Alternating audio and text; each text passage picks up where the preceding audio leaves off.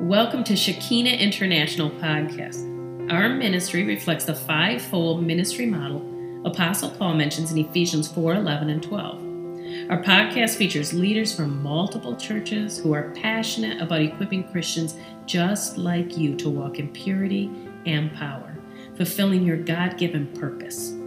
God wants to do great exploits through you, so enjoy today's podcast. Kind of been laid on my heart earlier this week, actually. I had planned on sharing it at Thanksgiving dinner. We had, 15 to 20 of us over. My mom and her family, and then my sister and her children and our family. We had a wonderful time, a wonderful turkey. Did y'all have a Thanksgiving, a good Thanksgiving? Yes, it was good. Are you thankful? Or just fat? Which one? I'm both. I'm both. Kind of sassy and happy and loving it. I'll bring those calories off this week by the grace of God. We joke and we say this is the sanctified size of the season, and I'm okay with that. Amen? Feel free to steal that, rip off a duplicate, that's yours, and give away for free. Yes. There are seasons, right, where it's just the sanctified size, and I'm okay with this. So this message actually came out of a conversation I was having with the Lord, laying in bed one day. The Lord woke me up the day before Thanksgiving, actually. I was going to share this and pull the pastor card. I don't pull the pastor card with my family very much. I keep it pretty laid back and casual, but I had this burning in me as like, I'm going to pull the pastor card this time. I want to talk to you about Jesus. I want to talk to you about forgiveness. I want to talk to you about who the Lord is, who he says you are, and why he loves you so much. And Holy Spirit did not allow me to do that Thursday. I thought it was for Thursday, and I had this whole speech planned. It turns out it was for today. Anybody say amen? Amen. Amen. God is good. So the title of today's message is A Father's Love. Let that settle. Come on. A Father's Love. So as I was thinking about this kind of came about because I had a meeting with a friend of mine that I hadn't met with in a while. I met with her, it would have been last week sometime. She said something to me that just grieved my spirit, honestly. She said, you know, I'm really going through a time of healing, and God has been speaking to me, and he's been healing my heart, and quite frankly, I've all these years heard about Jesus and how wonderful Jesus is and how he died for me and how much he loves me and what he did for me on the cross and that he's the Son of God and that he stands before the courts of heaven and pleads my case. She said, but I never really heard many messages about the Father and the Father's love. And that the whole point of what Jesus did was to reconcile us, to be in a relationship with God as Father. And I just thought, ooh, church, we need to rectify that. Now, we've talked about that probably maybe 4 or 5 times over the last 4 or 5 years that we've been here, I can think of. But it so grieved my heart that I thought, I'm going to talk about this today. And I was pondering and kind of meditating on the idea of what is a good father? And of course, looked at my honey. Come on, baby. I love you. And I thought, a good father is a good husband first, amen? He takes care of his whoa man. Right now we're talking about that a little bit when we were doing worship, you know. God breathed breath into man, and he formed him right. He took it, it's actually selah, it's not a rib. If you look at the original language, that word rib is actually the entire side of the man. And he cut it, right? He cut that up. He took a portion, if you will, and he fashioned this being because it wasn't good that man should be alone. And Adam woke up and the Lord looked. He looked over to his right and to his left, and he said, whoa, man. That's all he could get out.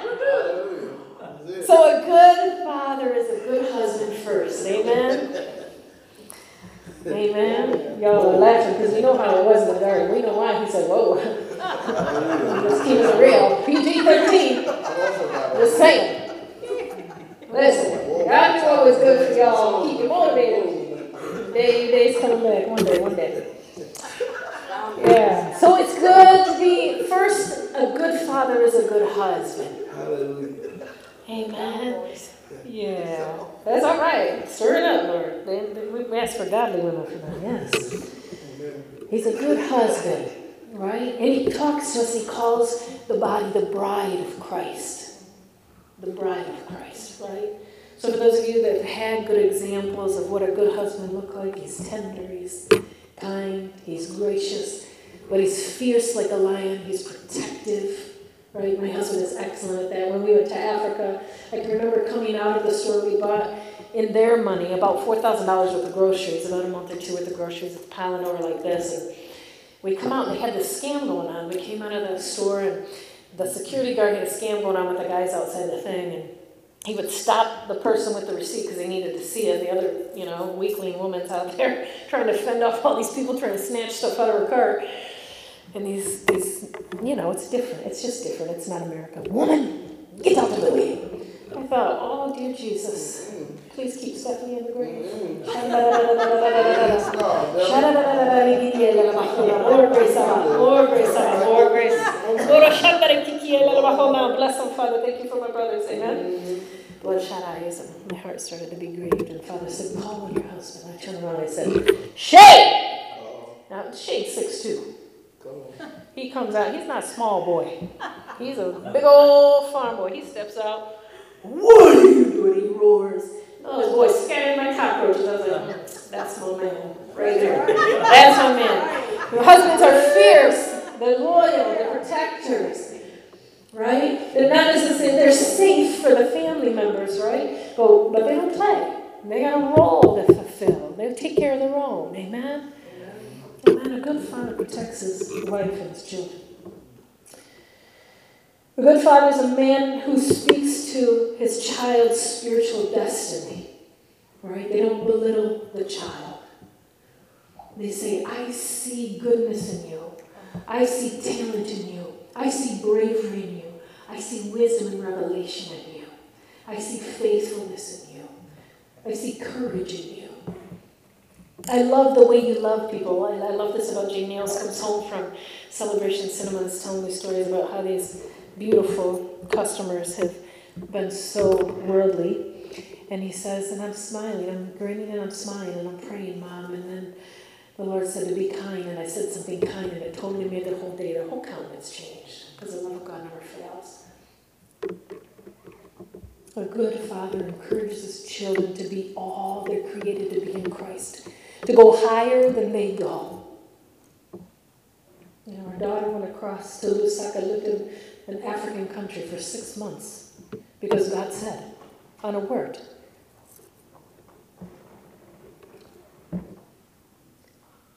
I think of the game. Did you guys ever ride your daddy's back when you were little? Did he play on the floor with you and you would jump up there and grab on real tight? Or uncle, right? Or grandpa maybe, or a friend of the family, some male figure in your life. And you just felt so safe, and you felt so loved, and you felt so encouraged. And you felt important. I can remember feeling honored. I can remember feeling taken care of. I can remember feeling free. A good father loves his child, or right where they're at. Right where they're at. The child's going to make mistakes. Gee, I just love this child. I could not take a shower without this boy going outside and getting in some kind of trouble. Okay, so I would put them in front of the television with a video, and he would come in with a rotten deer head. Mama, look what I found! In the bathroom, opening the shower curtain. One day he came in with a can of pee. Mom, look! Slosh, slosh, slosh. It's all over the floor in the carpet. I peed in the can! I was like, dear Jesus. I said, oh, dump it out in the toilet. Good job, I'm really proud of you. Dump it out in the toilet. Right? I mean, he was just a funny kid, He was just a funny kid. I can remember the first fit that Candy threw. She was like the perfect child, seemingly. I found out later she sat and her brother did all kinds of stuff when I was young. But she threw her first fit, and I remember calling my mom on the phone and saying, I just can't spank him, Mom. I don't know what to do. I just love him too much. What do I do? She goes, girl, you better win this war now. You better find it in yourself to discipline this child, or they're going to be 13, and you're going to have a real problem in your hands. It's not going to be cute. It's not going to be little. It's not going to be manageable. Yes, ma'am. Jaden came out because they were both in trouble that day. He came out shortly after that in his diaper, 3 years old, and yelling at me, "It's your fault. It's your fault I trouble." I was like, "Oh, Ma, I'll call you back. I'm good. I'm good. I got this. I got this. Hold on. I'm going to call you back and let you know how this goes. It's my fault." And I dear Jesus. But a mother and a father, a good mother and father, they love their children where they're at, right? They don't condemn them for the mistakes that they make. They understand that the child is in process. The child's on a journey. That they're going from faith to faith and glory to glory, and that they're learning and growing. A good father knows that, right? So they encourage, and they teach, and they uplift, and they strengthen, and they speak the truth in love. And they forgive over and over and over and over and over and over and over and over. Because it's the fruit of our womb. It's our legacy going forward. It's our generational line that will, Lord willing, see the face of Christ's return.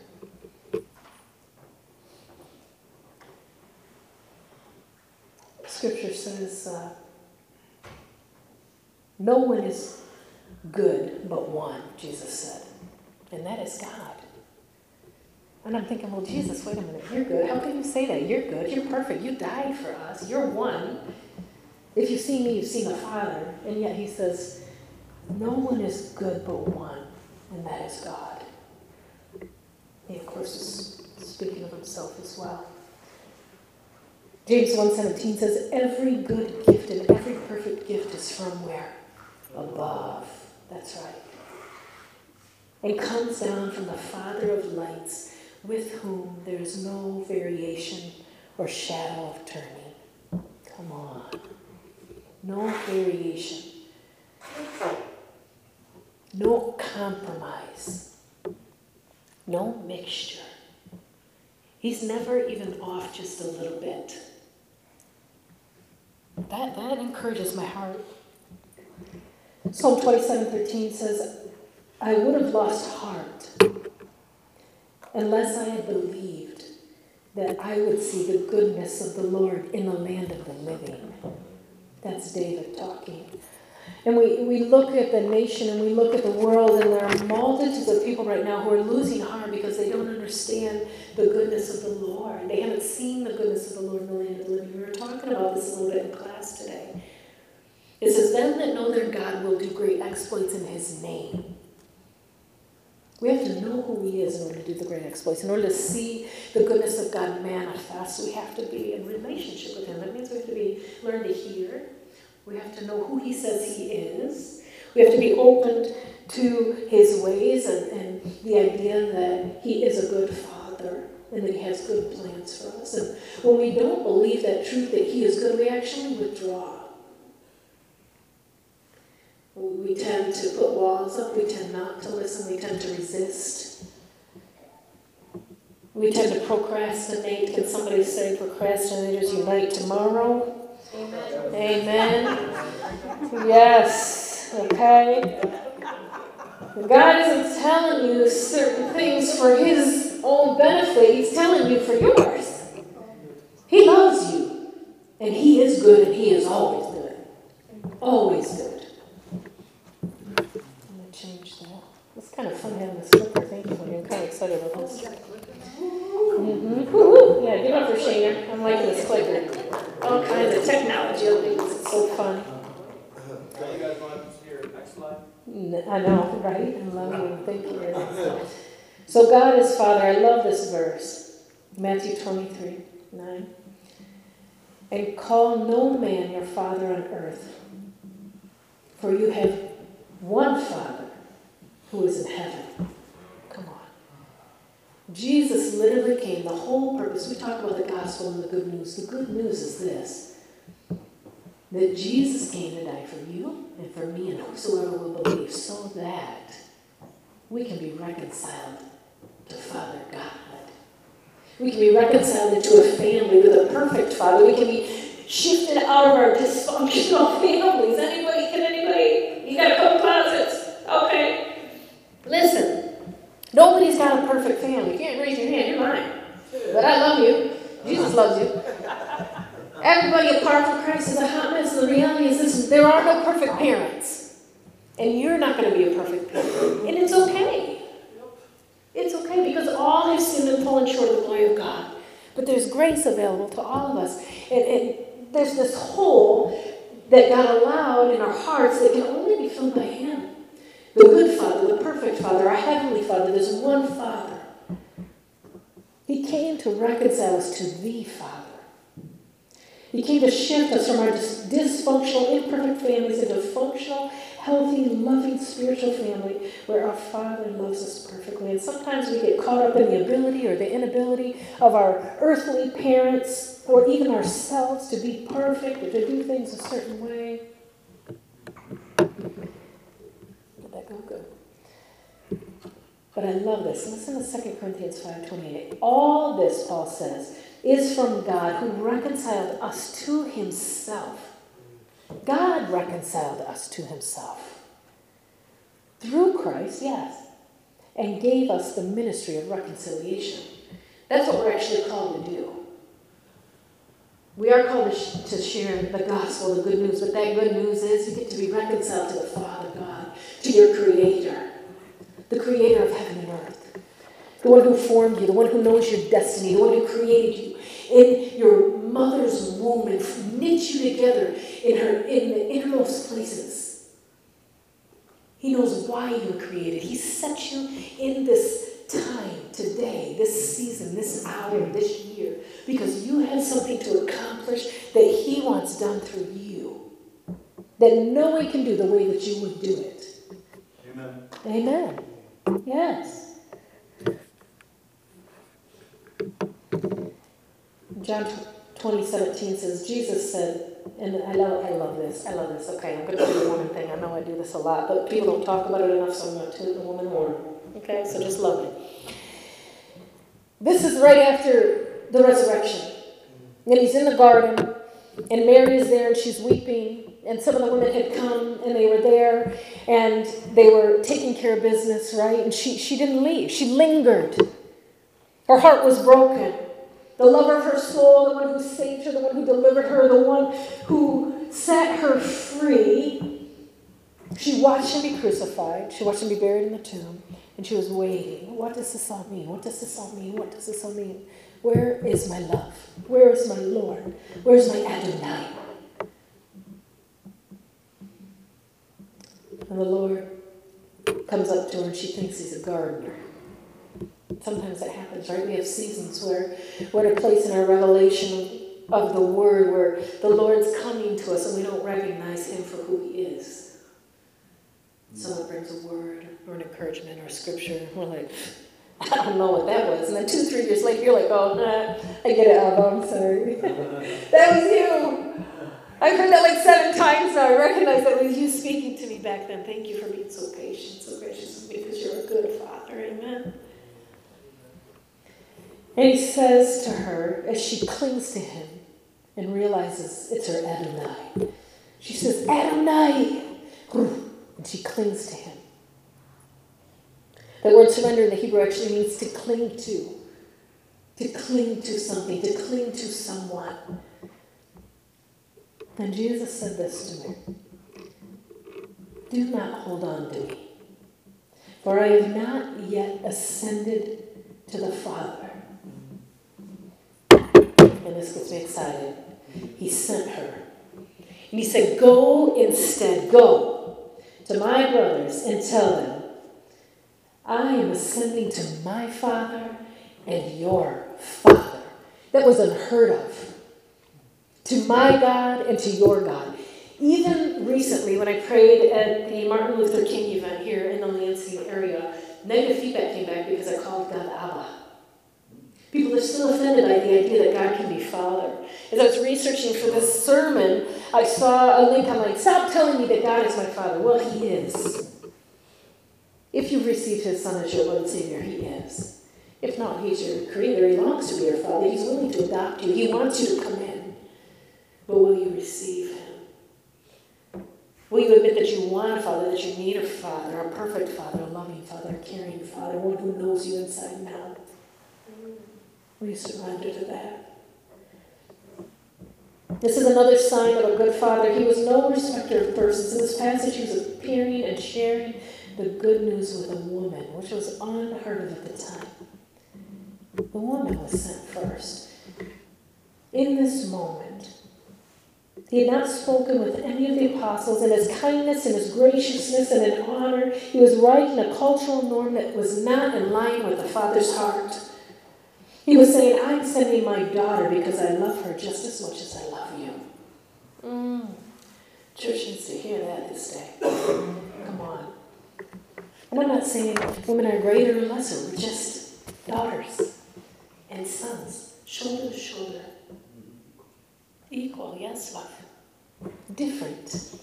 Beautifully different in so many ways, but equal in value, equal in honor, equal in calling, equal in power. Different manifestations of it, but equal. Amen? God is good.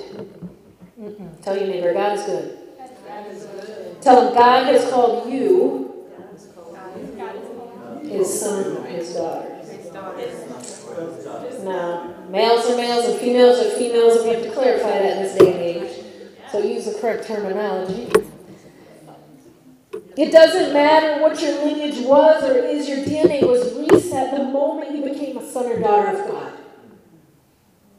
The moment you accepted Christ as your Lord and Savior, you were literally made new. It says you've been made a new creation. Amen? We talk about this all the time. Your entire generational line was reset. Absolutely reset. Some of you need to know that you have been reset. Your past does not define you. Your parents don't define you. Their problems do not define you. What they said about you does not define you. You are free to be who God says you are. You are free to be Christ in me, the hope of glory. Come on. You're free, baby. You are royalty. That's what I heard today. Daddy wants you to know you are royalty. You are seated in the heavenly places with Christ Jesus. You have a crown upon your head. The angels recognize your authority.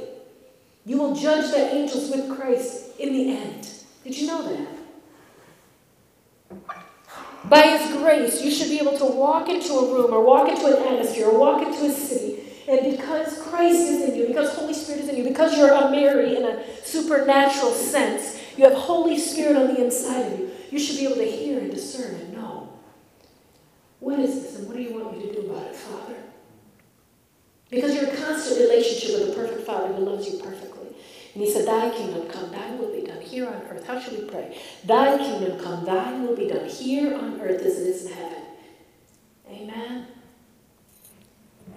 And those things shift.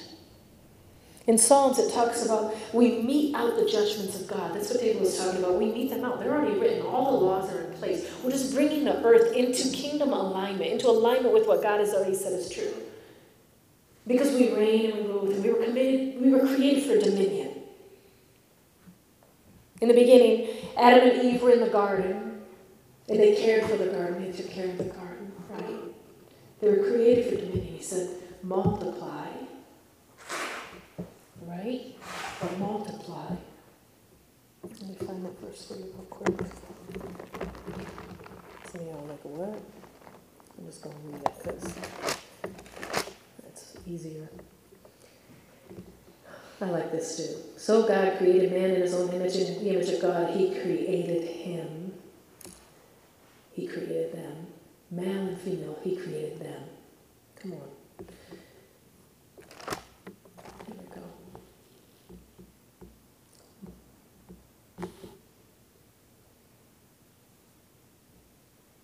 Find that verse. Just give me a second. Yes, thank you, Father. Thank you, Father. The Lord God made the earth and the heavens, and no shrub or field, and yet it appeared on the earth. No plant of the field had yet sprung up, for the Lord God had not sent rain. And there was no man to work the ground or strain the surface of the ground.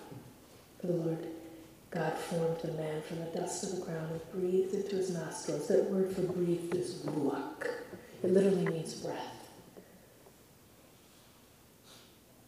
It says he breathed into his nostrils the breath of life, and the man became a living being. The Lord God took the man and put him in the Garden of Eden to work and to take care of it. The Lord God commanded the man, "You're free to eat of any tree, but do not eat of the tree of the knowledge of good and evil." Amen. Be fruitful and multiply. Yeah. Cammy. She's wanting to get married something fierce. But we're created to take dominion. Adam named every single animal. The Lord created the animals he put him before. Adam would name them. He decreed a thing, and it was so. It was like in that moment, God invited Adam, which Adam literally means humankind or mankind, to come into relationship with him, like Brent and I were talking about earlier, and create. He would make something, and what would you like to call it? Can you imagine it being you? Jamar, what would you like to call this thing with 2 horns and a big body and a small tail and 4 legs, right? And Adam hollers out, "Ox!" Right? Or giraffe, like, seriously? And it's all in Hebrew, of course, right? But imagine thousands and thousands and thousands and millions of animals and bugs, and he's naming them. Come on. How long did that take? Seriously. Like, I need a nap, Lord. But what an honor. What an honor. Follow me. I wanted to talk a little bit today about the character of God as Father, because a lot of us didn't have great examples, earthly examples. And the truth is, our fathers did the best they knew how to do. Right? And the reality is, but for the grace of God, there go I. Right? We've received forgiveness, and we ought to forgive those in our lives who failed us as well. The scripture says that if we're unwilling to forgive the individuals that have hurt us, you're familiar with that parable? It says he forgave the one man, and he went back to all the others that owed him, and he shook them. "You owe me," for a much lesser amount than that individual owed the Lord. And what did he say? He said, "Throw him in the jail, lock it up, and do not let him out, that he will be tormented until his full payment is given." Forgiveness is really important to the Lord. Freely we've received, and freely we ought to give. Amen. So I love this about God. God is not a man that he should lie. Amen. So just say this out loud to yourself, because sometimes it needs to go out our mouth and in our ears. Say, "God always tells me the truth." Okay. And sometimes we don't want to hear it, right? We're like, la la la la la la la la la la. What? Are you talking to me? No, you're going to be talking to sister so-and-so. It's not me, Lord. We resist the idea that God wants to tell us the truth because we come into this place of performance and of law where we feel like we have to be perfect. We have to reach a certain standard. We look at God like the judge instead of Father. And we talk today in our Bible study with this beautiful study right now. God is judge, but he's your Father as well. He is holy and he is good, but he is your Father. And when it comes to you being in Christ Jesus, God is not like your earthly father. He will not lie to you. And everything that he tells you that is true is for your own good. It's because he loves you. It's because he knows what you were created to do and what you're created to accomplish and the capacities that you have and what he has destined for you to do on this earth. And every time you listen to him, he will prove himself true. And he will prove himself good. And you will become more and more fruitful, and you will multiply and be fruitful in the spiritual sense. Okay?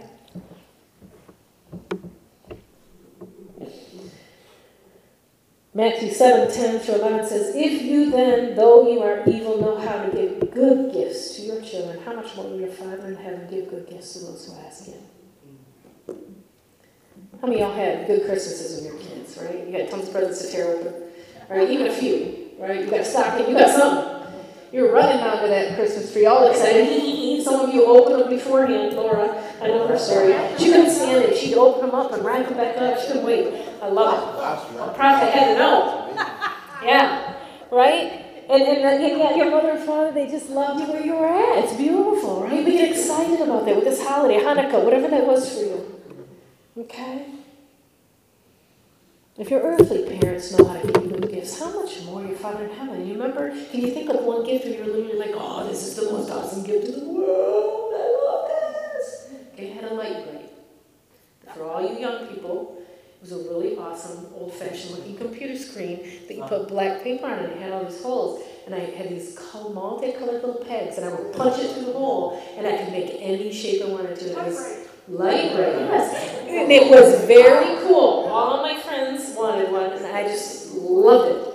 I could be creative. It was so fun. I absolutely loved it. It was one of the most favorite gifts I get. And I was so thankful.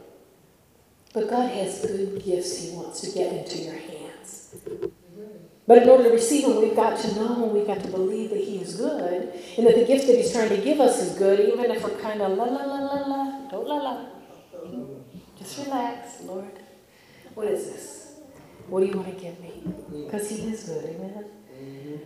He's not a man that He should lie. Numbers 23:19, and this is an interesting story. God is not human that He should lie, it says. Not a human being that He should change His mind. Does He speak and then not act? Does He promise and then not fulfill? I received a command to bless. He has blessed, and that cannot change it. And what's interesting about the story is this is actually about the prophet Barak. Do you remember that? When the Midianite came and tried to bribe him to prophesy against the Israelites. And he tried. The donkey had to stop him. Remember that he tried. He was so stubborn and he resisted the Lord so long and so hard that his own donkey had to talk to him. And the Lord will do that for us sometimes, right? If you're starting to get signs on the billboards and signs through unbelievers and prophetic words all the time telling you the same thing, you're like, yeah, that's not for me, that's not for me. You might want to slow your roll. Go back to your journal and ask Daddy if there's something He's been trying to tell you. Because the truth of the matter is this, God prefers, He's a good Father, and He prefers to speak it to your heart intimately and personally in the quiet of your room and your quiet time with Him. He does not want to have to speak it through another human being because He wants a relationship with you. He will use others. That's not always bad. But if you're seeing a pattern where He has to do it over and over and over again, you might want to check it. Find out what's going on. Father, am I avoiding you? Father, am I ignoring you? Father, am I la. Right? La, that's right. Hey, I've done it. I'm not judging.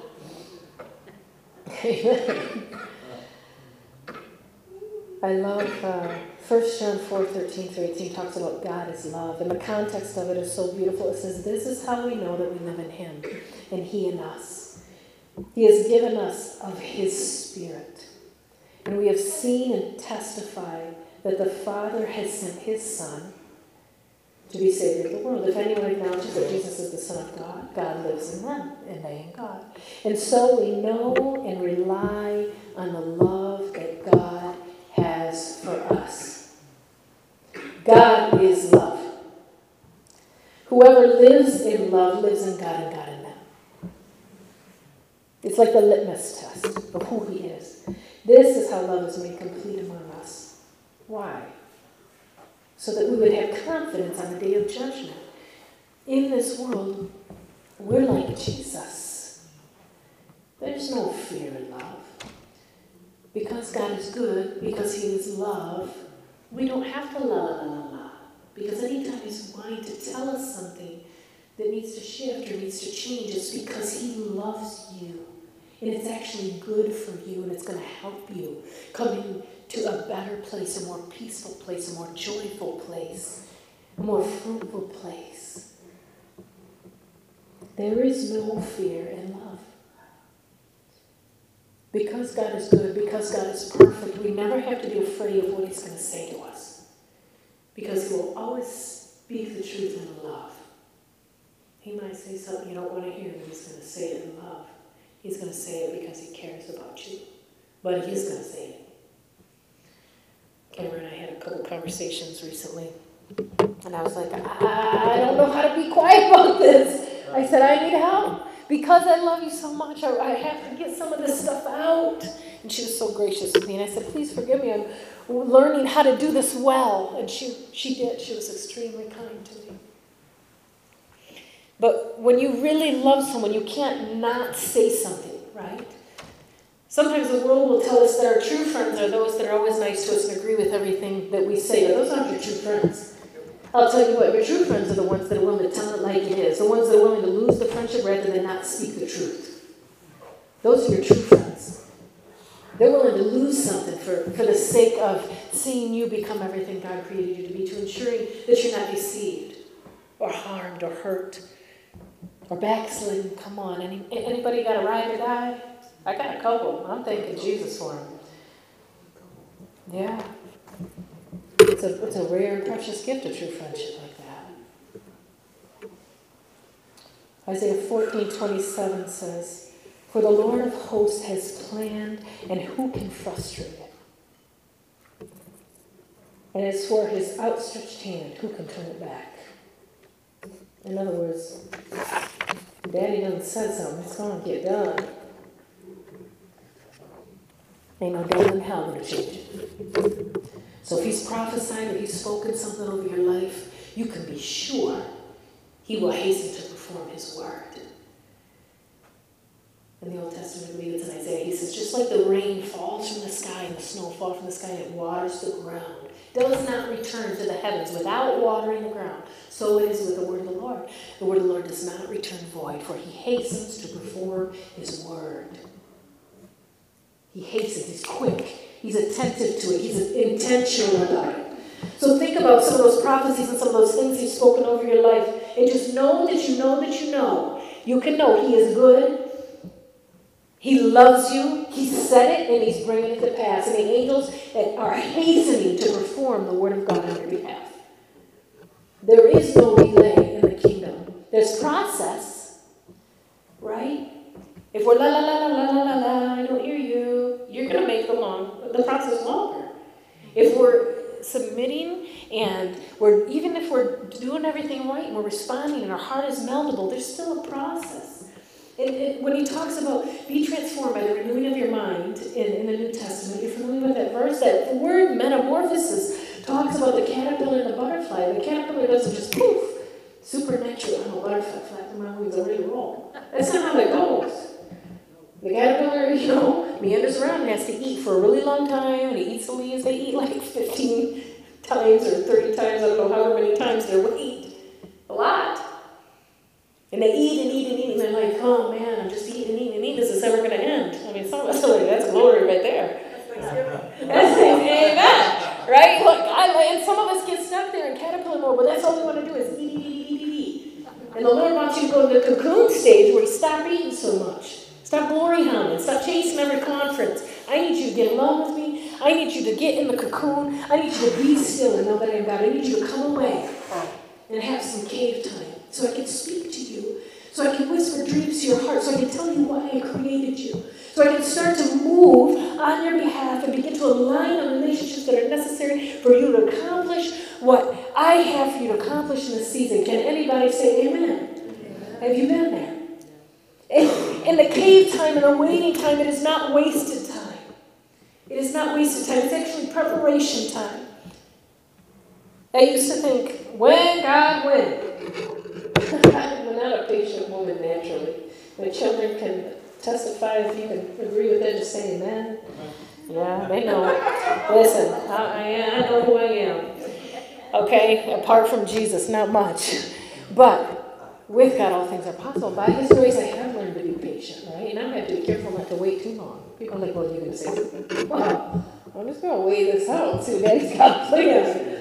Well, you might want to say something, right? And we get like that. When we grow or learn an area, sometimes the pendulum swings one way and then it swings way the other way. The Holy Spirit's bringing you back to the center. Set it right on Him. You find that balance, that truth, that place of grace and truth, that place of blessing and faith, that place of peace and courage, that place of rest and war. Right?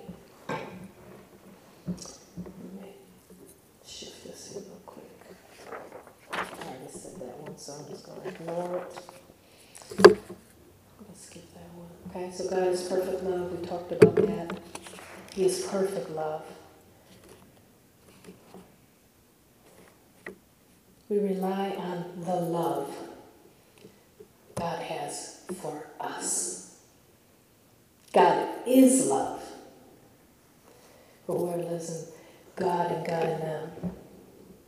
This is how love is made complete among us, so that we will have confidence in the day of judgment. In this world, we are like Jesus. There is no fear in love, for perfect love casts out fear. The one who fears is not made perfect in love. Okay? I love the idea that God is all powerful. God is all powerful. I sometimes like to think my husband's all powerful. He can fix the furnace and the water heater and the couches and move stuff and bring home the bacon and take care of business and help me with the dishes and give me advice. Right? But he's not. He's the Son of God, but he's not all powerful. God is all powerful.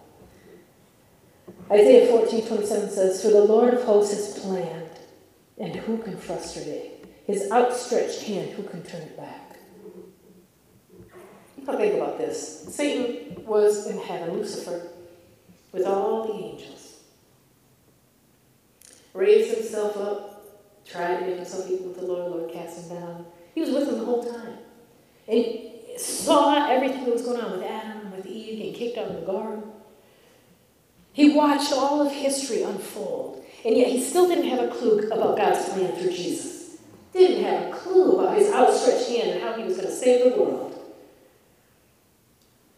When God has decided a thing, no one can change it. Sometimes, I'm just thinking about destinies, okay? Sometimes the word of the Lord, the prophetic word of the Lord comes to you or over you or spoken about you. And then in that very season, the enemy will come and try to snatch it from you. And all hell breaks loose and tries to convince you that it's not true, that it's not time, that it'll never happen, that it's not God. But the truth of the matter is, persecution comes because of the word. And the persecution is actually proof. It's verification. It's a bullseye way to know that you know what God said is true and it's going to come to pass exactly like he said it's going to come to pass, and the devil's scared. Because you're going to become a kingdom warrior. You're going to take back land for the sake of the King of Kings and Lord of Lords. God is all powerful. If you only knew how many times someone tried to tell me, I remember I was in my prayer time, and I was working on Coggle, and, I'm not complaining. It's my call. But there was a season where, one woman working among mostly men was a little difficult. It was hard for them to understand. Their hearts were pure, right? They just weren't used to it. They didn't know how to receive me. They don't know what to do, and honestly, I was not real patient at that time. I wasn't fully molded into the butterfly that God had created me to be, so it was a little rough around the edges, okay? So I added to a lot of this. But I remember being in a meeting and someone saying to me, "You're crazy. You are never going to be able to do this." And I thought, Lord Jesus. Yeah. Oh, no. I know you didn't just say crazy. Because my God said. But I went home, and the enemy started messing with me. That onslaught came, and I was weeping in my bed and crying. I'm like, Father, am I crazy? This is a lot harder than I thought it was going to be. This is looking a lot different than I thought it was going to look. People aren't just jumping on board and saying, "Man, this is a really good idea. I want to do this. Here's my money. Let me donate to the cause." No, that isn't how it went. From faith to faith and glory to glory. And I had war and war and trust and war and trust and war. It was like when Joshua entered in the promised land and God gave him the promise, and he said, "Everywhere the sole of your foot treads, I will give you success. But be strong and be very courageous." He said, "Again, I say to you, be strong and be very courageous, for you will lead these people in the land that I have promised them." And I'm sitting on my bed and I'm weeping and I'm like, maybe I'm not. So I'm looking through all my prophetic words, and Pastor Terrence came, precious father in the city, precious father. He texts me out of the blue. And this is all he said. He said, "Stephanie, don't let anybody tell you you can't do what it is God called you to do. You're already doing it, woman of God." And I just, okay, because I'm a crier. That's how I process. I just bawled. I was like, okay, I'm not nuts. God is a good God. He is a good Father. He's a perfect Father. And He'll confirm your calling to you and who you were created to be over and over and over again. And you cling to those things. You write them down and you go back and you look over them again and again and again. And sometimes Other people aren't going to be able to stir it up for you. You got to stir yourself up. You got to stir yourself up. And I would get those journals out and I'd sing them out loud. Father God, you said you've appointed me over nations. That's what you said. To tear down, to overthrow, to break, to uproot, and to build and to plant his kingdom, not mine. I believe you, Abba. And that only happened, that was like 15, 20 years ago. I only started walking in that 3, 4, 5 years ago.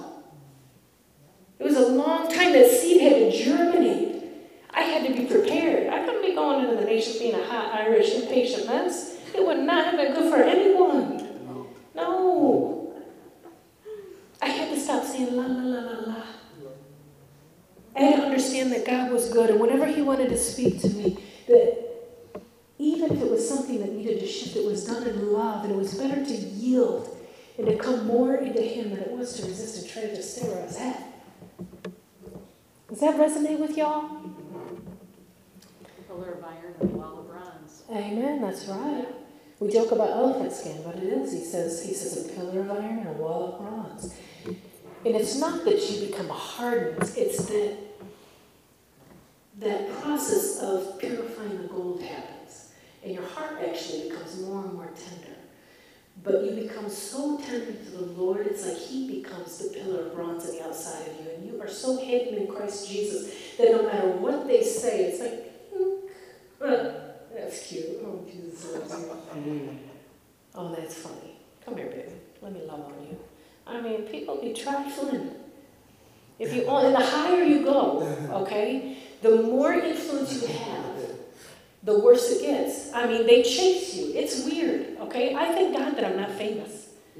Because I'm sort of known in this city, and it's weird. Hi, people fawn over you. It's uncomfortable. It's like, listen, I am not Jesus. Relax. He is still on the throne. Calm down. I can only give you what he gives me permission to give you, by the way. I can only say what he gives me permission to say. And if I'm obeying, I can only do what he gives me permission to do. And it ought to be the same with all of us. Because if we really believe that he is good and that he is God and that he is perfect love, then whatever he wants, we'll do it because he knows the hearts of all man. All man. He knows what's going to help them. He knows what's going to hurt them. Does that resonate? God is all-knowing. Okay, this is the next one. He's all-powerful. He's all-knowing. I love that the Lord knows already. One of my favorite stories about Jamie, and he's not in here, is the Kool-Aid story. Okay? I'm cleaning the house, I'm vacuuming, fierce. My house was spotless when those kids were little. And I hear, I was like, what the heck is that, Lord? What is that? Oh no. I put the vacuum down and I walk in the kitchen and I see the refrigerator doors open. I'd already told him, no, he could not have any Kool-Aid. Just for the record.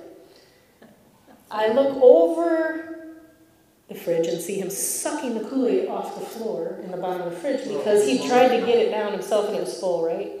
White t-shirt. It's all down his chest. So I back up and I say, Gee, to which he quickly stands to his feet. And he's little, right? So you can barely see my head over the door. Hi. He's smiling. I said, buddy, were you drinking the Kool-Aid? No, I was not. It's all over his face. His face is purple, his t-shirt's going, no, I was not. I said, really? And I can see the purple on his shirt, soaked through his t-shirt, dribbled down. His teeth are still purple. I said, okay. God is all-knowing. We do that with God sometime. We're drinking the Kool-Aid, sucking it off the bottom of the fridge, and God is saying, Stephanie, Jacob, Gaby, Lyra, Jackie, Sheila, whoever, Heidi, are you doing this? And we go, no, Lord, no, I would not do that to you. And he's here all the while. He hears you. And he's like, baby, let's have a conversation. Let's have an authentic conversation. God is all-knowing. He already knows. Psalm 139, 1-4 says, O Lord, you have searched me and known me. You know when I sit down and when I rise. You understand my thoughts from afar. You scrutinize my path and my lying down, and are intimately acquainted with all my ways. Listen, there ain't nothing you're doing that Daddy don't know about. Think about that. Tammy's giving me the eyebrows. I don't want to know. But there ain't nothing you're doing that Daddy don't know about. And we believe a lie sometimes that He don't see it, right? And I want you to hear me. He loves you. But if you're feeling a little squirmish and uncomfortable right now, that's a good thing. And it's not because He doesn't love you, it's because He does love you. All the time. But He has good plans for you to prosper you and not harm you. If you're feeling a little like, oh, this is making me uncomfortable, you need to ask Him, Father, you know what I had to pray one time? Okay, I'm Irish. Listen, we swear. It's like an adjective. That's what we do. We are sailors. We swear. It is funny to us. We find it hilarious. We are mockers. We are crass, crude, and rude. That's just who we are. And it's hilarious. It's like you are one of the top guys if you can cut somebody else down to their size. It's celebrated in our culture. Okay? It just is. And listen, whatever. That's my heritage. I'm just going to own it. I had to ask Father God, would you please give me a hate for this because I still think it's funny. I'm like, okay? I mean, 35 years old, 30 years old, my grandma is flipping me off. You can have it this way or this way with a cigarette in her mouth, right? And I'm like, this is sick. I shouldn't be laughing, but I really think it's funny. Lord, I need you to cause me. Please help me to hate this sin. And she would say things like, I hate kids. And I'm like, oh, man. Like, you know, it's sick. I'm laughing. I'm thinking it's funny. I'm like, this is really sick, actually. But I kind of think it's funny. What's wrong with me, Lord? Right? And a little voice started to come. And I got a little squirmish. I struggled with it, you know. But I had to say, Father God, cause me to hate this sin. Why don't I hate this? What is it in me that loves this? What is it of you that I'm trading to be able to hold on to this, to maintain this thing that I think is so hilarious or fun in my life, right? Maybe that'll work for you too. If God knows everything, I started thinking about this morning, why do we have to pray? I mean, if He knows everything, He knows a word, every word before it's even on our tongue. Why do we have to pray? Why do we have to say anything? What that started crossing my head, right? My mind this morning. And this is what I heard. He said, because I want a relationship with you. It's just like when you have a child in the home and you already know what's going on, but they're not talking to you about it, and it's just silence. They're in, they're out. You know what's going on. You know. Mama knows, mother knows. That's the kids calling me smother. I'm okay with this. I'm okay. Call me Beverly. Listen, I love you. I will go to war for my babies. You can call me Beverly all day long. But Mama knows. Daddy knows. A good father knows. We already know. It's not that we have to have you tell me so that we know what's going on. We want to have the conversation because we want you to know that you're loved, that you're heard, so you can be set free, so we don't see you being tormented anymore, so you can be healed. It's not to condemn you. It's to have a come to Jesus meaning literally. God has better plans for you than this, baby. There's a greater destiny on your life. You're worth more than this. I want you to do better than I did. Come on. Do you hear Father's heart? Do you hear His heart in that? This is why we pray without ceasing. It's all about relationship. God is perfect love. Always good. He knows all. That means He always wants the best for everyone. Acts 1:24 says, and they prayed and said, you know, Lord. You are the Lord who knows the hearts of all men. Show us which one of these two you have chosen. So when Judas betrayed, right? It happens. People fail. People fall. But Judas betrayed and then he tried to pay the punishment of himself and he committed suicide. I failed. I fell too short, so I'm going to take my own life. That's what I deserve. He was willing to repent and humble himself and come back, right? Some people do that. It's a spirit. It's a spirit of death. It's a spirit of law, really. And they needed to find a new apostle. Who's going to fill this spot, Lord? right? God is all-knowing. They didn't say, well, this one looks the part, dresses nice, doesn't say weird things, doesn't dance during service and make us all uncomfortable. No, they didn't say that. They didn't say, this one has good breath and isn't breathing on me when they pray and I'm not choking out. Okay, no. I know you've all been there in the altar line with somebody who's fasting and you're choking out. They're praying and you're shutting up, God help me not to pass out. No, don't judge me, it's true. Right? He don't look at the people, listen. Patricia came and she anointed me, she said, it says a slathering of oil. I said, well, let me move my hair. She pours the oil in her hand, she goes, it says a slathering. I looked like a greasy monkey when I was down. I thought, well, Jesus, suck. You know. They didn't say, well, that one speaks the best.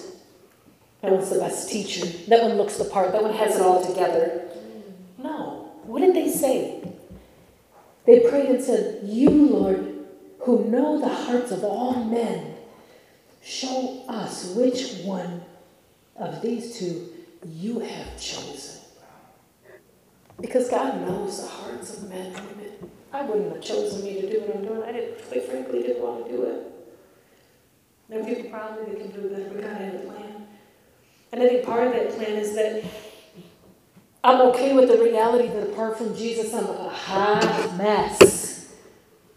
And in order for the body of Christ to understand the reality that with God all things are possible, but apart from Him you can do no thing, and to understand and grasp the reality of the perfect love of God, you've got to have some people that are willing to take off the mask and put their mess on the stage.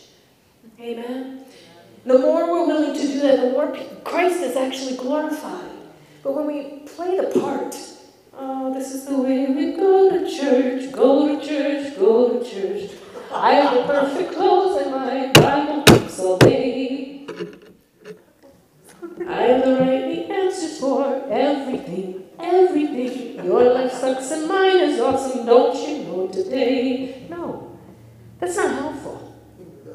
Listen, we got a world that's hurting. They're hurting. They don't need us to be prim, proper, masked, and perfect. They need us to be recklessly in love with the one who saved us and willing to show them the way to get there. They need to see the ways that God took us out of the pit and out of the mud and out of the mire and cleaned us up, made us whole, and does miraculous things through us and recognize the reality that if He did it for me, He's no respecter of persons and He can do it for you. Come on. Come on. Let's go together. I'm on fire. I heard that.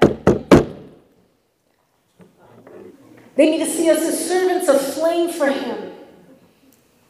Song of Songs says, your banner over me is love, and your love is as strong as death.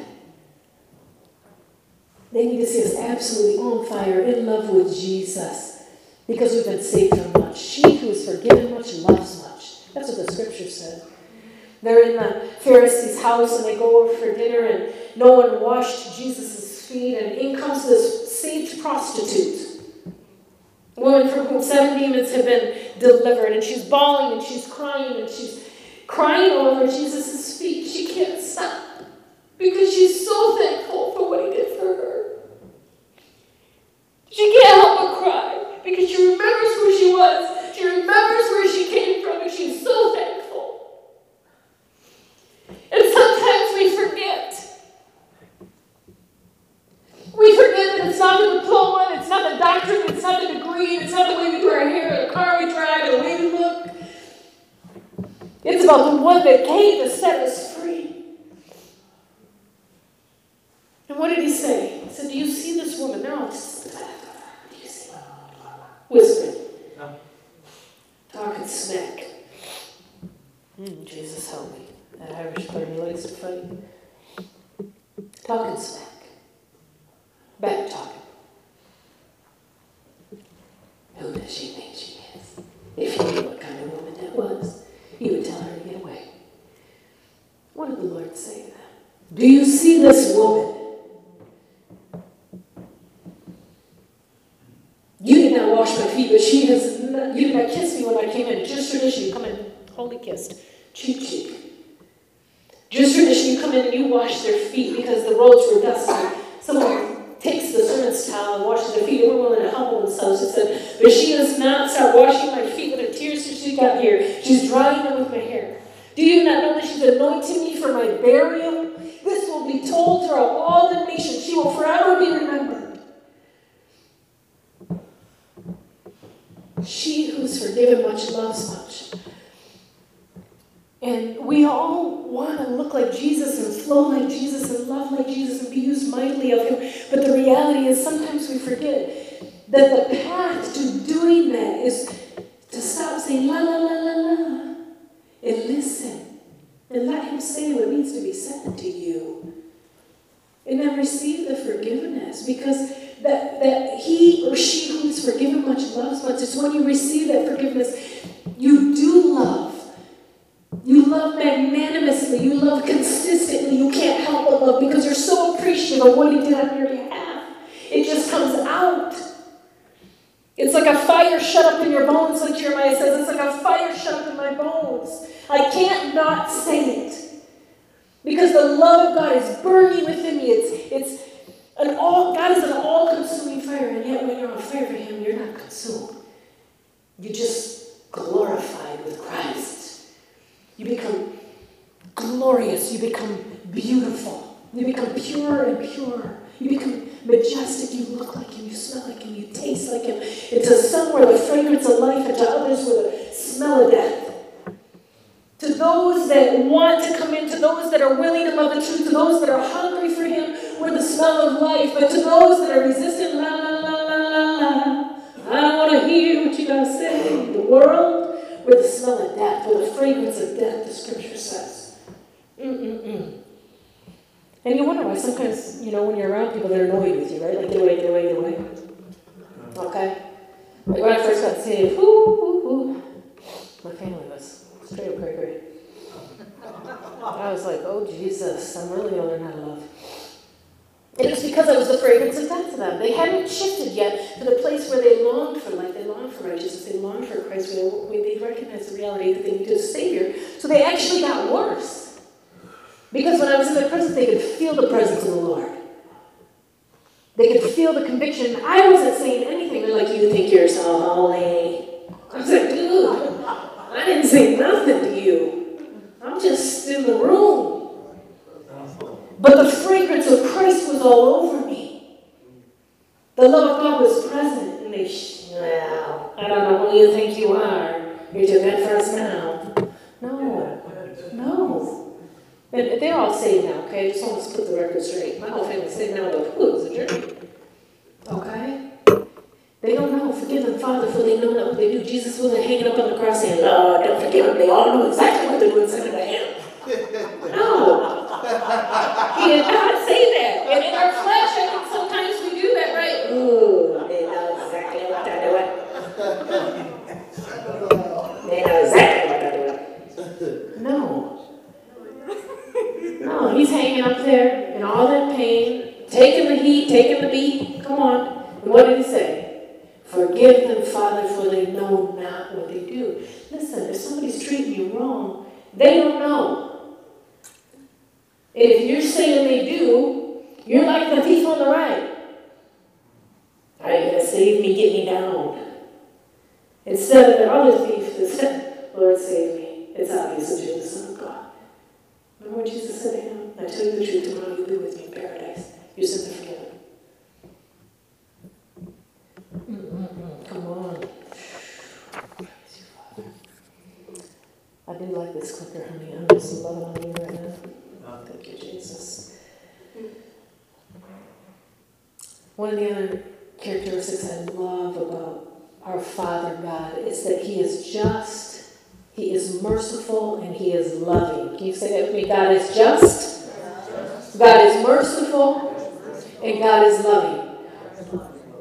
In our minds, from an earthly perspective, we struggle with this idea. How can God be just and be merciful and be loving at the same time? Because justice requires a cost. Someone's got to pay. Someone's got to pay. Listen, you did me wrong. There was a day, ride or die, where I'm like, yeah, somebody is going to pay. Okay? Now, I'm a totally different person. I just want to set you all at ease. But there was a day where there was going to be a repercussion. But the Lord is just merciful and loving all at the same time, and perfectly so. Psalms 89:14 says, righteousness and justice are the foundation of your throne, and love and faithfulness go before you. So the actual foundation of his throne, the thing upon which he sits to rule and to reign, to create and to decree, to sustain all of the universe, all of creation, past, present, and future, is righteousness and justice. And then it goes on to say, and love and faithfulness go before you. So you get this picture, if you will, picture in your mind's eye, the throne of God in sort of like these little pillars, if you will. One on the left maybe that says righteousness, and one on the right that says justice. And yet in front of him, it talks about this emerald rainbow that's all around the throne of God. Okay? Picture that maybe being the love and faithfulness that go before him. Listen to the context of this verse. This is so often taken out of context, and my patients are wearing thin with the liar and the deceiver, because I believe it's a linchpin scripture that is necessary for us to operate in the fullness of who it is God's called us to be, to take cities and to take nations and disciple nations and the ethnos of the world in this hour. 13 through 15 verse, Psalm 89. Mighty is your arm. Whatever talks about the arm in the Old Testament is talking about Jesus. Strong is your hand. Your right hand is exalted. That's the Lord. It says Jesus sits at the right hand of the Father. Every time it refers to the arm of the Lord, the right hand of the Father, is referring to Jesus. Your right hand is exalted. Righteousness and justice are the foundation of your throne. Loving, devotion, and truth go before you. Blessed are those who know the joyful sound. Come on. Who walk, O Lord, in the light of your presence. I can remember an encounter I had with the Lord, and I don't remember if it was in the middle of the night or if it was in the waking hour, but I was hearing worship and talk, and there was this, I don't know how to explain it, except when I read Revelation, it reminded me of what they talk about in Revelation, where it's a sea of glass. It looked like a big wave. And it sort of looked like granite or like shiny diamond flecks or things like marble. You know how it's got those shiny flecks in marble, right? It sort of looked like that. There's this huge wave. And I could hear talking in the background, but I could also hear worship. And the song that I heard was the Christmas tune. Joy to the world, the Lord is come. Let earth receive her King. Let every heart prepare him room, and heaven and nature sing. Come on. And heaven and nature sing. And heaven and nature sing. Joy to the world, for the Lord has come. Let every heart make room for him. Let heaven and nature sing. Let heaven and nature rejoice, for he has come. The mystery has been revealed. And I'm looking at this sparkly wave thing, and all of a sudden I hear voices in the background, and I shift from worshiping to trying to listen to the voices, and immediately goes back to the body in my bed. I said, well, I shouldn't have turned my eyes from him. But this idea of joy, blessed are those who know the joyful sound, who walk, O Lord, in the light of your presence. In his presence is fullness of joy. And if you're struggling with joy, if you're struggling being joyful, just ask him, Lord, how do I get back into your presence?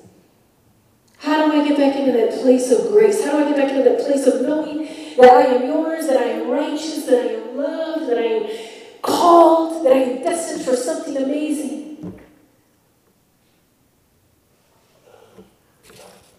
I'm going to talk about this justice a little bit, because this is a sore spot with me. And I think corporately, worldwide, as a body, we got to talk about this more. To understand and to know true justice, we have to know the Father's heart. We have to know who He is. We have to know that He's holy. We have to know that He's creator. We have to know that He is righteous. We have to know that He is a protector. We have to know that He's all-knowing. We have to know that He's all-powerful. We have to know that He's benevolent. We have to know that it was Him that sent Jesus to save us, so that we could be reconciled to Him. We have to know that He's a Father that longs for a family, that sent His Son to pay the price on our behalf, so that we could be reconciled to Him. I'm going to share this post from August 22nd, 2019. With everything going on in our nation, there's been a lot of talk about justice, and I'm going to be real honest with you. I believe Holy Spirit has been showing me that some of it is twisted. Okay?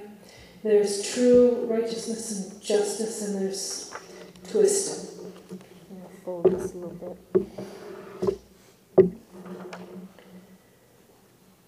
This was out of my quiet time with the Lord. I was listening to Bethel teaching about Bethel, amen. As anybody else love Bethel?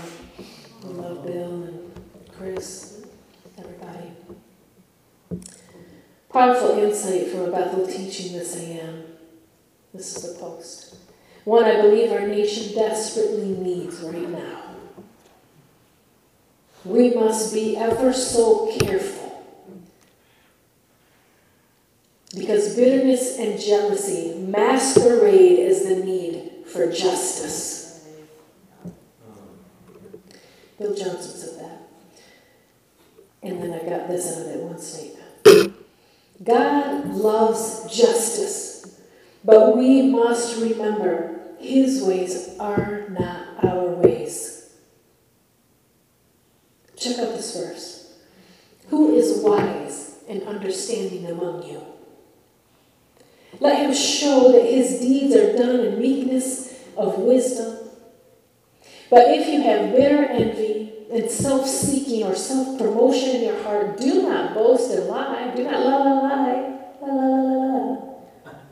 Okay? Against the truth. This wisdom, God calls that wisdom, selfish ambition, self-promotion, and bitter envy of what other people have. I want what they have. I want to be like that. I don't want to be who God created me to be. I want that. Do not lie against the truth. This wisdom does not descend from above, but it is earthly, sensual, and demonic.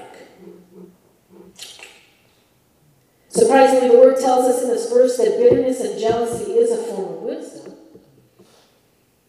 It's a form of wisdom in the sense that this thing happened and it was wrong and I have a right to be upset or angry, which results in a bitter root and a bitter heart and an unwillingness to forgive. It's a false justice. It does not come from above, Father God says, but it's earthly. That is why so often those steeped in bitterness and jealousy consider themselves to be, quote, right. I'm right. When we find ourselves talking about who's right and who's wrong instead of about how do we reconcile this relationship, you might be struggling with bitterness and jealousy.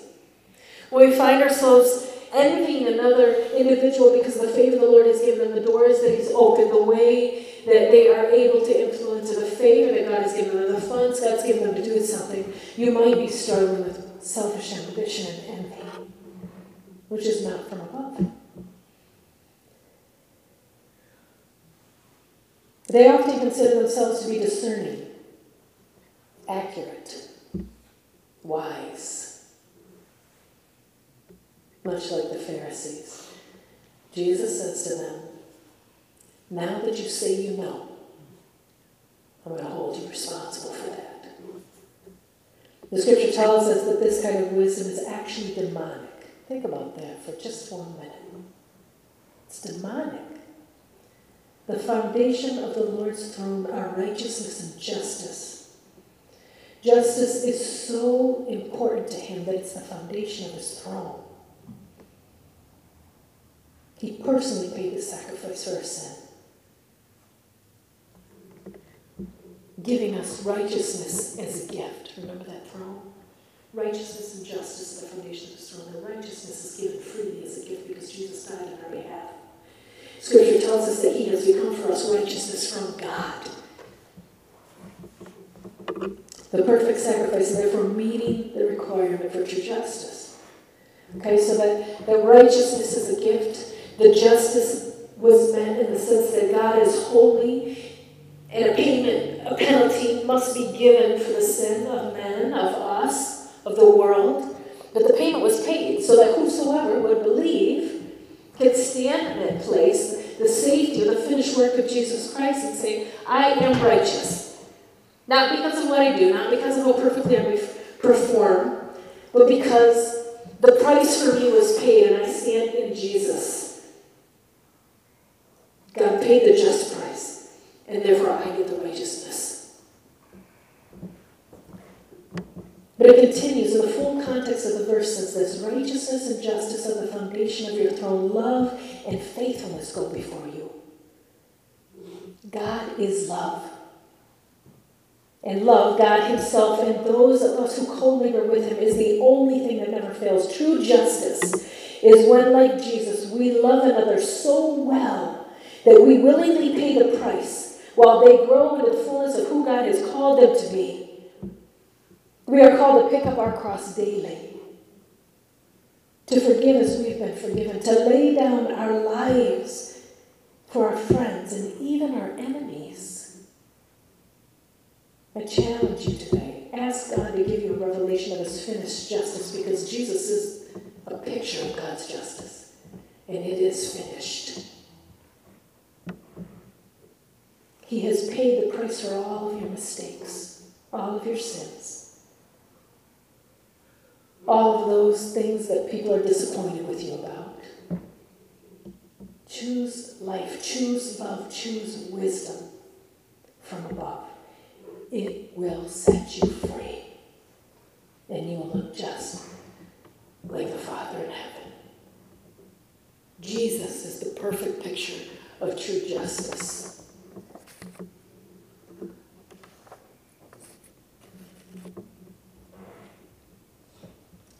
We have to be careful sometimes as a church when we're walking around talking about justice to not come against people. The blessing and cursing ought not to come out of the same mouth. That's actually witchcraft. God says, I created them in my image, male and female, I made them. Every single person walking on this earth is made in the image of God. They were created with a forethought or the heart of a father that they would have a destiny. Now they're free to choose. But I'm not going to partner with the enemy of their soul to send them. If God says that love never fails, and he did, I didn't write that, Scripture says that.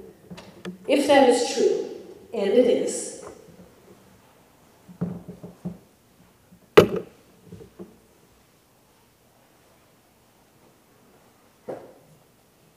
then it is only our unwillingness and our inability to love others that stops them from being reconciled to the Father.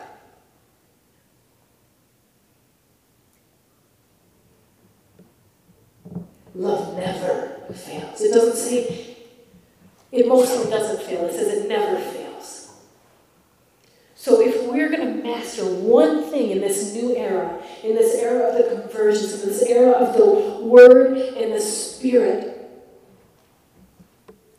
if we just master love,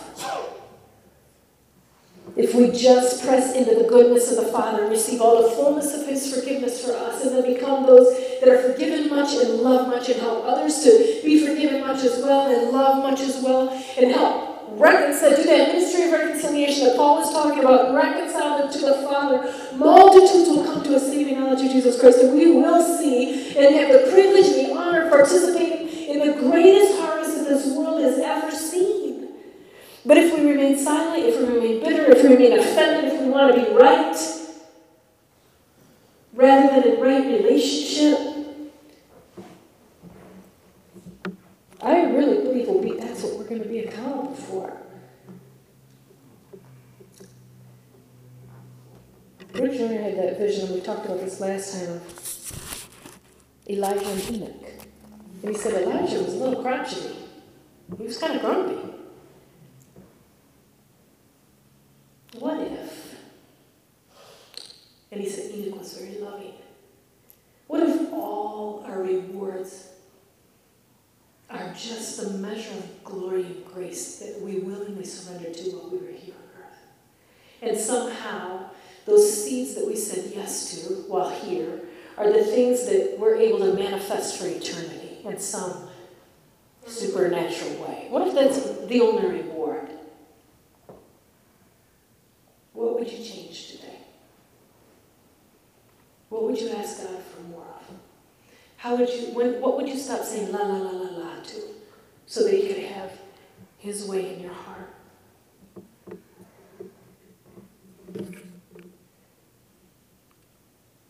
God is good. And He sent Jesus because He wants to be in a relationship with you. And He wants you to have a ministry of reconciliation and encourage others that they can be in a relationship with Him too.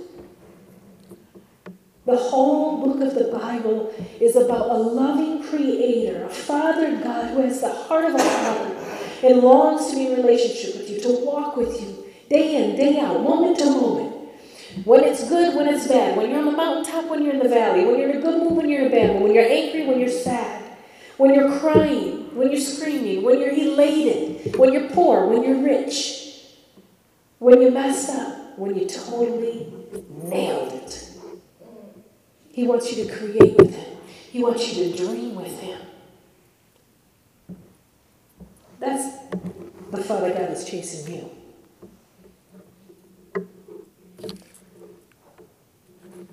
I want to end with John 14:12. And I hadn't noticed before how this verse starts off. It's 12 through 21 if you want the entire context. And this is Jesus talking to His disciples, and He says, I tell you this timeless truth. There's only one thing that's outside of time, that's the Lord.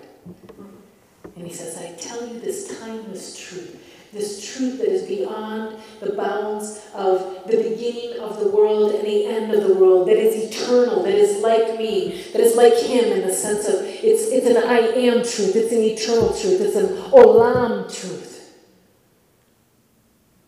And this is what He says. The person who follows me, this is Jesus talking, in faith, believing in me, will do the same mighty miracles that I do. Can anybody say amen? Amen.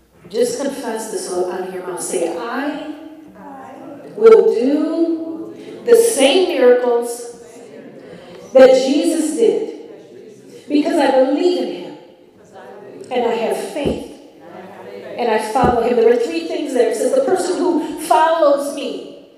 So in other words, you can't be taking bunny trails and meandering off following other things about the world. You got to be following Him. Point number one. No la la la la la.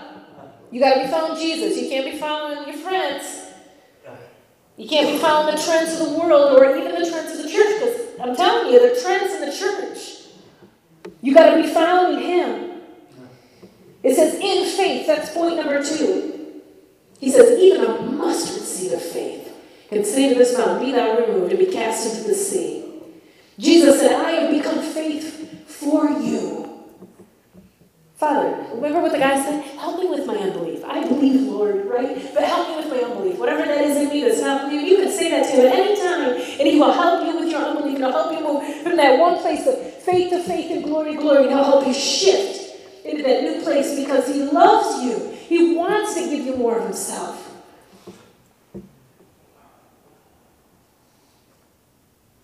And the third part was believing in me, believing in Jesus, believing in the finished work, believing that he's got you covered, believing that though the righteous man, you righteous man and woman of God, you fail 7 times, all you have to do is get back up again. The scripture says that's the difference between the righteous and the unrighteous. The righteous man just gets back up.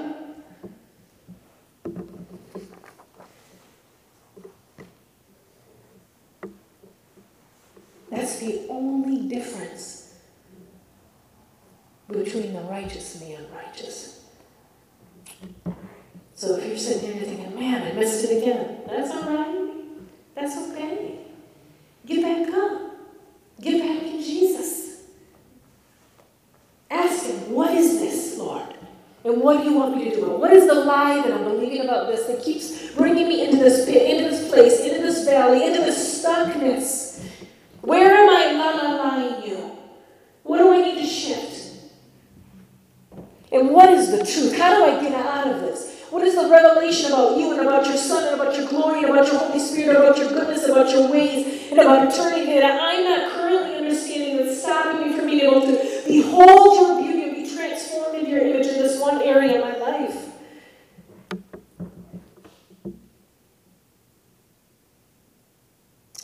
It goes on to say, even greater miracles than these. Oh, come on. Come on. Even greater miracles. Seriously? He raised the dead. He healed the leper. He healed the woman with the issue of blood. Thousands sat at his feet and listened to the word because Christ and God were one. That's what he wants for us. I was sitting in my room, and I say that a lot because I spend hours there. That's where I study. And I have this blanket, and it's got these 4-leaf clovers all over it. It looks like 4 little hearts.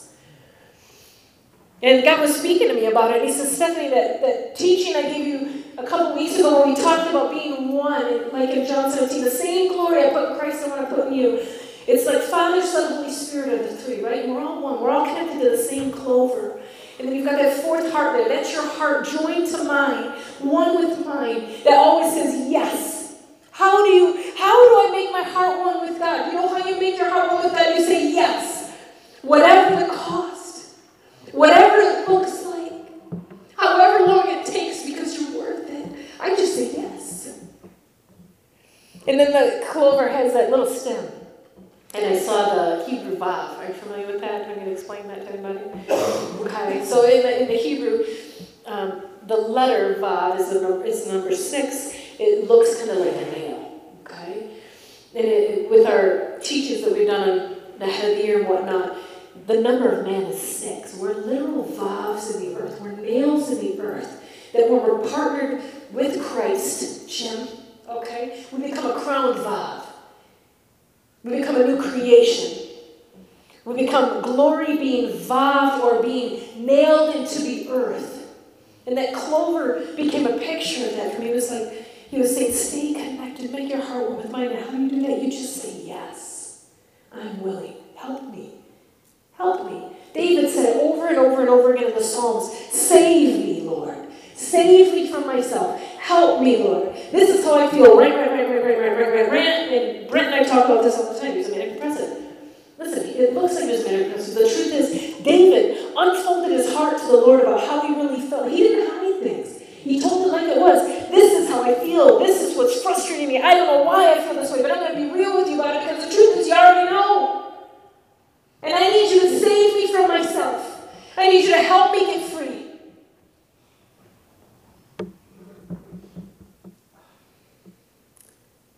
He says, because I go to be with my Father. Isn't that beautiful? Jesus said that. Why will you do even these greater miracles? Because I go to be with my Father. And my Father is good. The Father that sent me. The Father that created you. The Father that's calling you. The Father that has good plans for you. The Father that loves you perfectly. And he goes on and he says, for I will do whatever you ask me to do. When you ask it in my name, and this is the Passion Translation, And that is how the Son will show what the Father is really like. And it's how I'll bring glory to him. Ask me anything in my name, and I will do it for you. And then it goes on, the context of this verse is so beautiful because in some translations, it doesn't do it justice, but in the Passion Translation it goes on and it says, loving me empowers you to obey my commandments.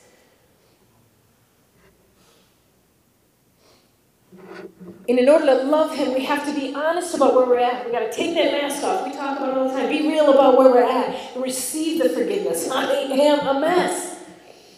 Sometimes the cave season is just taking the mask off and looking at yourself in the mirror of the Word for who you really are and going, this sucks. I don't want to be this person. And it's not a bad season. It's okay. Because now you're on your way to not sucking. You're moving from sucky to supernatural. It's a beautiful thing. And you're in good company, you guys, because guess what? We all start out sucking. Apart from Christ, we can do no thing. Sometimes we don't want to admit it, but the truth of the matter is, apart from him, we're a hot mess. Everybody is.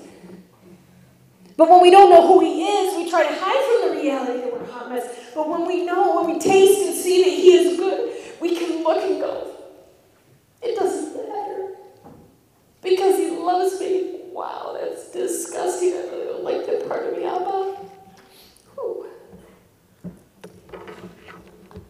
But I believe you can save me. I believe you can change me.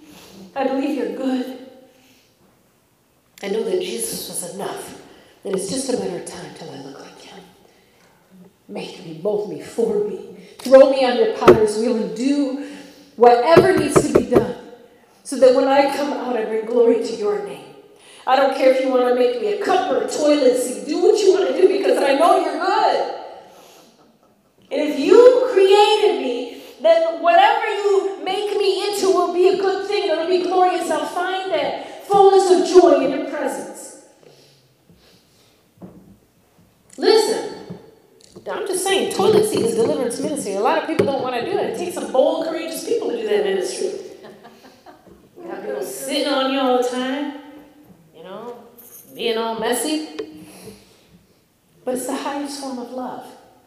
A willingness to tolerate that messy mess of others so that they can be reconciled to the one who loves them.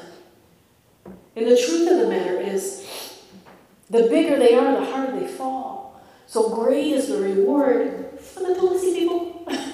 Okay? Because quite frankly, if we persevere with them unto character, sometimes they're the biggest, messiest lumps of coal, but when we stay with them, and under that pressure, they're formed, and they're formed, and they're formed, and they're purified, they become some of the most precious gems in the hand of God for some of the most unique and creative and glorious purposes here on earth. Can anybody say amen? Amen. Yeah, come on. Loving me empowers you to obey my commands, and I will ask the Father, Jesus said, and he will give you another Savior. I love the Passion Translation. The Holy Spirit of truth. Why is Holy Spirit like another Savior? Because it says, who will be to you a friend just like I am. Just like me. And he will never leave you. Can anybody say sometimes you just don't want to leave? You're like, Daddy, don't leave me. Don't let me do this by myself. Are you still with me? Right? That's what the Israelites would say. Do not take your spirit from me. The world won't receive him because they can't see him or know him, but you will know him intimately. It's all about relationship again. Intimately. You won't just know of him, right? But you will know him intimately because he will make his home in you and live inside of you, which brings us to our final point. God so wants relationship with you, and he so wants relationship with me. We've been studying this in our Bible study recently. Yehovah Shammah. It literally means in the Hebrew, the Lord is there. God loves you so much that He wants you to be His ark, His temple, His Mary, the carrier of His glory. He wants to be with you day in and day out, when you sleep and when you wake, when you work and when you play. So much so that He gave you His Holy Spirit, who's always with you and never leaves you. It's with you everywhere you go. Jehovah Shammah. He wants to be one with you, just like He is one with Jesus. Listen to this in the Hebrew, and then we'll close. Shane, you can put some music on if you want. Shammah is a primitive root. It means to hear intelligently. So Jesus abiding in you hears intelligently. What are your needs? What are your dreams? Often with the implication of attention or obedience, causatively to tell something, attentively to call, to gather together. Right? So Holy Spirit's constantly gathering you to the Father. Come with us. Come. Right? I don't know if you've all seen Lord of the Rings, the little hobbits do that. Come. Let's get together. Come, let's have fun. Yeah? Certainly consent, to consider, to be content, to declare. He's content on the inside of you. It means to diligently discern and to give ear to something. He's listening. He's discerning. What's going on in this child's heart? Where are we at? How are we doing? Are you okay? What do we need to talk about? What are you running from?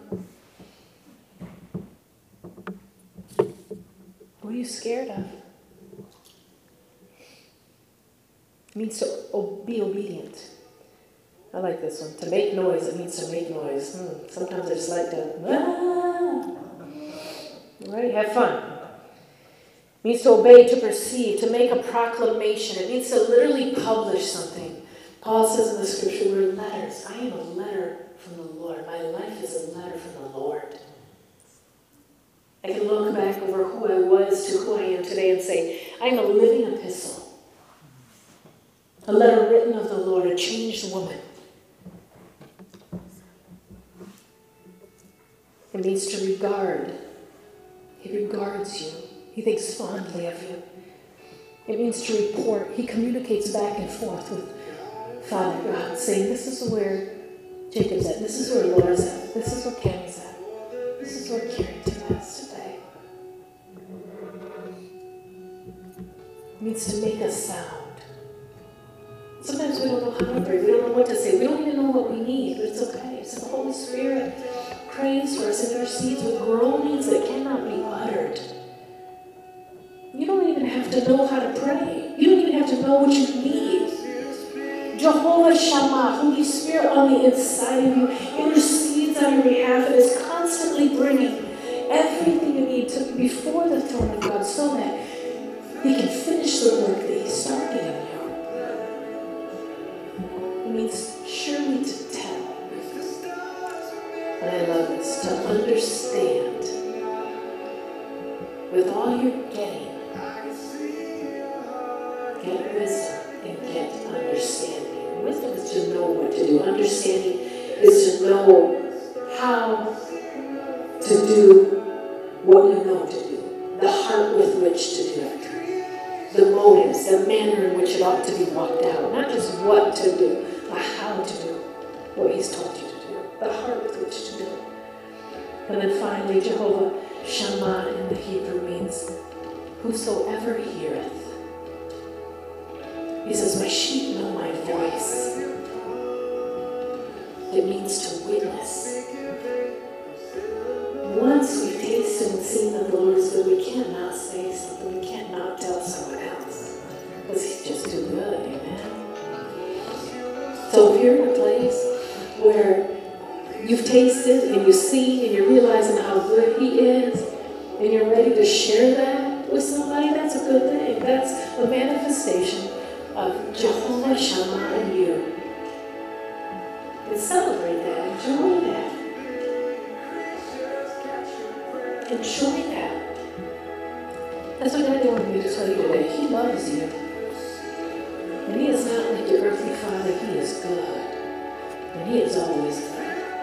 And there's not anything that you can't take to him. There's not anything he doesn't already know about you. And there's not anything broken in you that you see that cannot be fixed by the finished work of Jesus. Amen. Thank you for listening today. Take a moment and ask Holy Spirit what He wants you to do with what you've learned. And remember, with God, all things are possible. So keep dreaming, keep praying, and simply obey. Because God is good, and He has good plans for you. You can subscribe to our blogs, learn about our speakers, and even hear from one of our team members how you can take part in transforming a city, your city with Christ. There's no time like the present. Visit ShekinahOnline.com. If this doesn't excite you, watch for our new and God-inspired product line, a newly released book by Stephanie Butler, and more testimonies from our listeners like you, working to bring unity in cities across the world.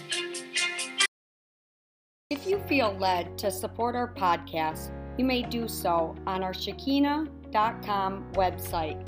Or if you would like to support us monthly, there is a link labeled Listener Support on every podcast. Until next time, we thank you, we love you, have a blessed day.